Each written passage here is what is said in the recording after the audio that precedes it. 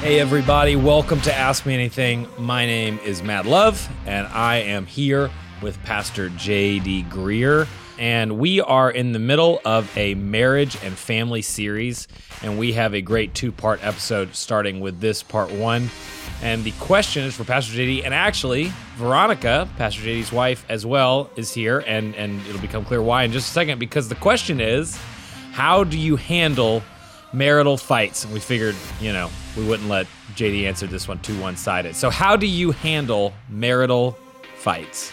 Well, babe, good to have you. Everybody always likes it better when you're here. But maybe the first thing to do is dispel a myth, and that is that good couples who are good couples never fight.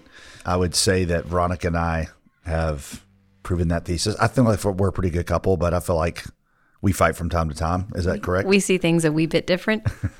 And that's also despite what you told me, that you were so proud of, like, your parents. They did not ever fight in front of you. No fighting. That's true. My parents, they did fight, but they fought privately. You told me you'd never seen it, and I thought at the time, oh dear. Yeah. So anyway, Veronica and I have made up for that. One of the things you say now is that good couples are couples who have learned to fight fairly, or you could even say fight Christianly.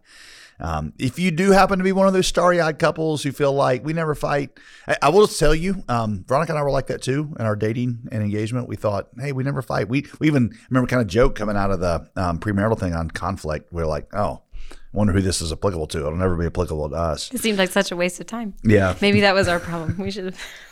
One of the things we've learned, and maybe this is a good way to jump in, is that the problems that split up marriages are usually not like some kind of special class that something got revealed about you and her that just makes you a couple that can't get along and you're going to have to get divorced. It's usually a generic problem that is present in some way in every marriage. Some marriages worse than others, but what happens is that one or the other of the partners does not know how to handle conflict. And so it's like the book of Song of Solomon says that the little fox suddenly destroys the vineyard. It's not that ferocious of an animal. It's just a generic problem. So the real issue is not the problem. It's not knowing how to keep those minor problems from becoming major ones.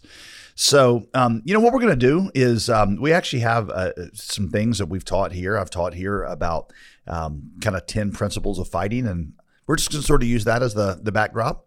And so I'll go through and we'll just comment on them. Does that work? I think it's important that, like, the assumption is that when you're married, you will have fights. Right.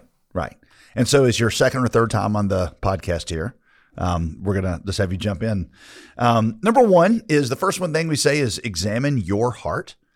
And what we mean by that is even if you've been wronged, which is, a real chance in every fight we've had, I felt wronged in some way. It's, what does my anger say about my heart?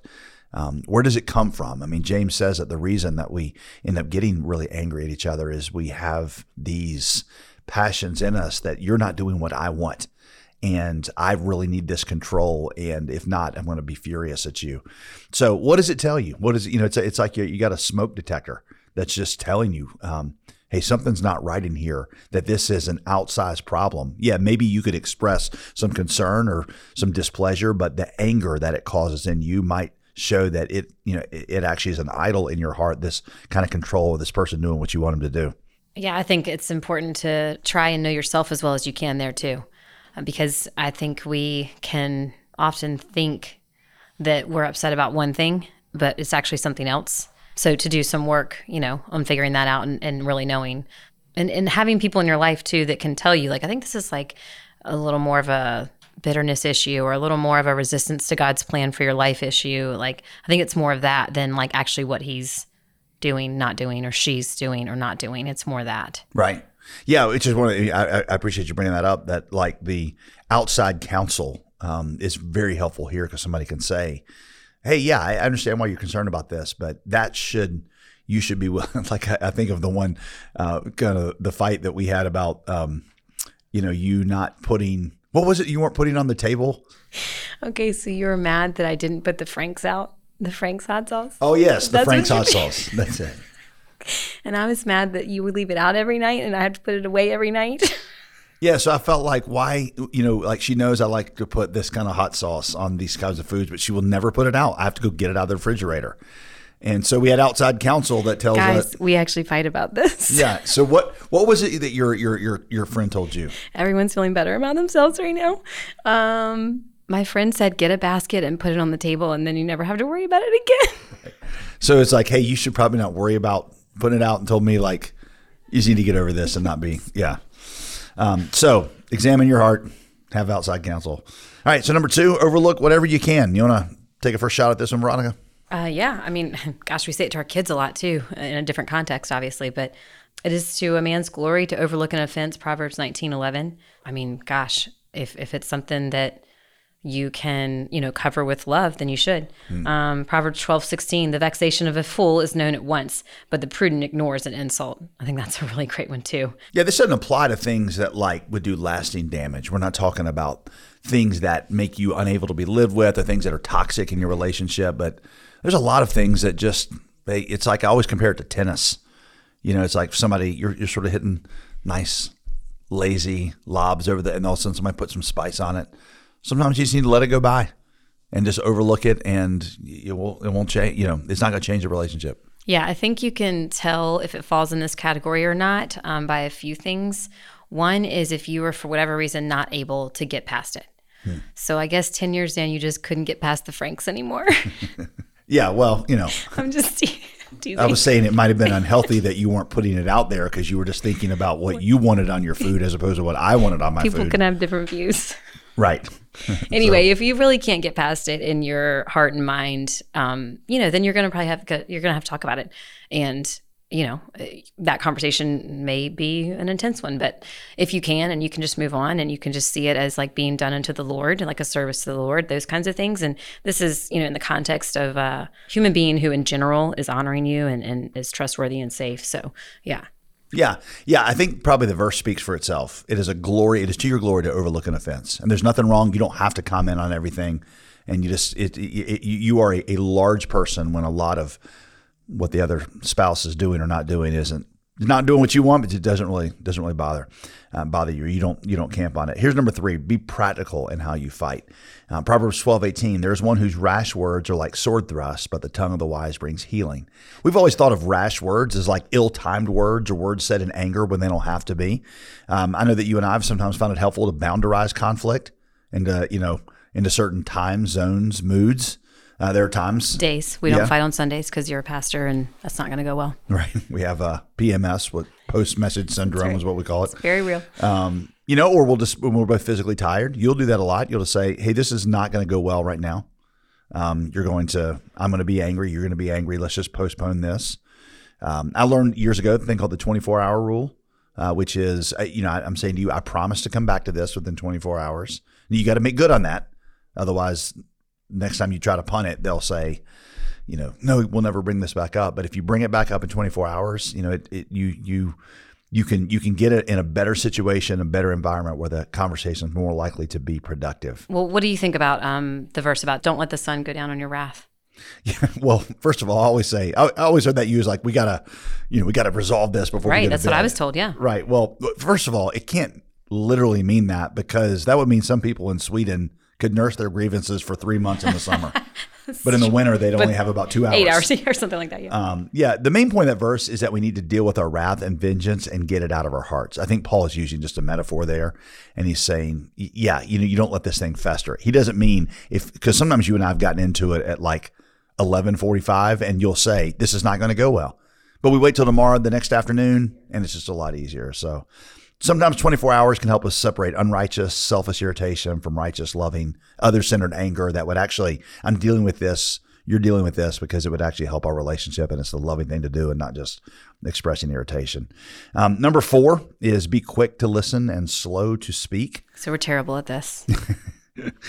Both of us or just me? Mm-hmm, both of us. He who gives an answer before he hears, Proverbs 18:13, and it's a folly and a shame. I often do not take time to actually listen. I'm just looking for what I can combat or how to make myself known, as opposed to why is she saying, what is she saying? Why is she saying what she's saying it? And what's the real issue here? Our pastor of counseling, Brad Hambrick, says that the vast majority of communication problems are not expression problems, but listening problems. I think that's really true for both of us and everyone else too, that we don't know what the person's actually saying. Here's the thing. So I'm not great at communication. I often don't have access to the language I need. So sometimes you're listening for not even the things I'm saying, but what I'm saying behind it, which is complicated. Right. That's a whole thing. Yeah, I think Brad, or I can't remember where we heard this, but a servant listener. I'm actually trying to serve you, not just trying to listen to the words, but what is she really saying?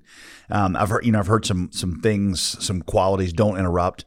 If you don't know what's being said, or you think you might not know what's being said, just ask questions. If you still don't know what to say, ask more questions. If you still don't know what to say after that, just repeat what the other person said back to them. Mm-hmm. And then sometimes as you or I repeat it back, then I can clarify and say, no, that's not what I'm saying. So not giving premature advice.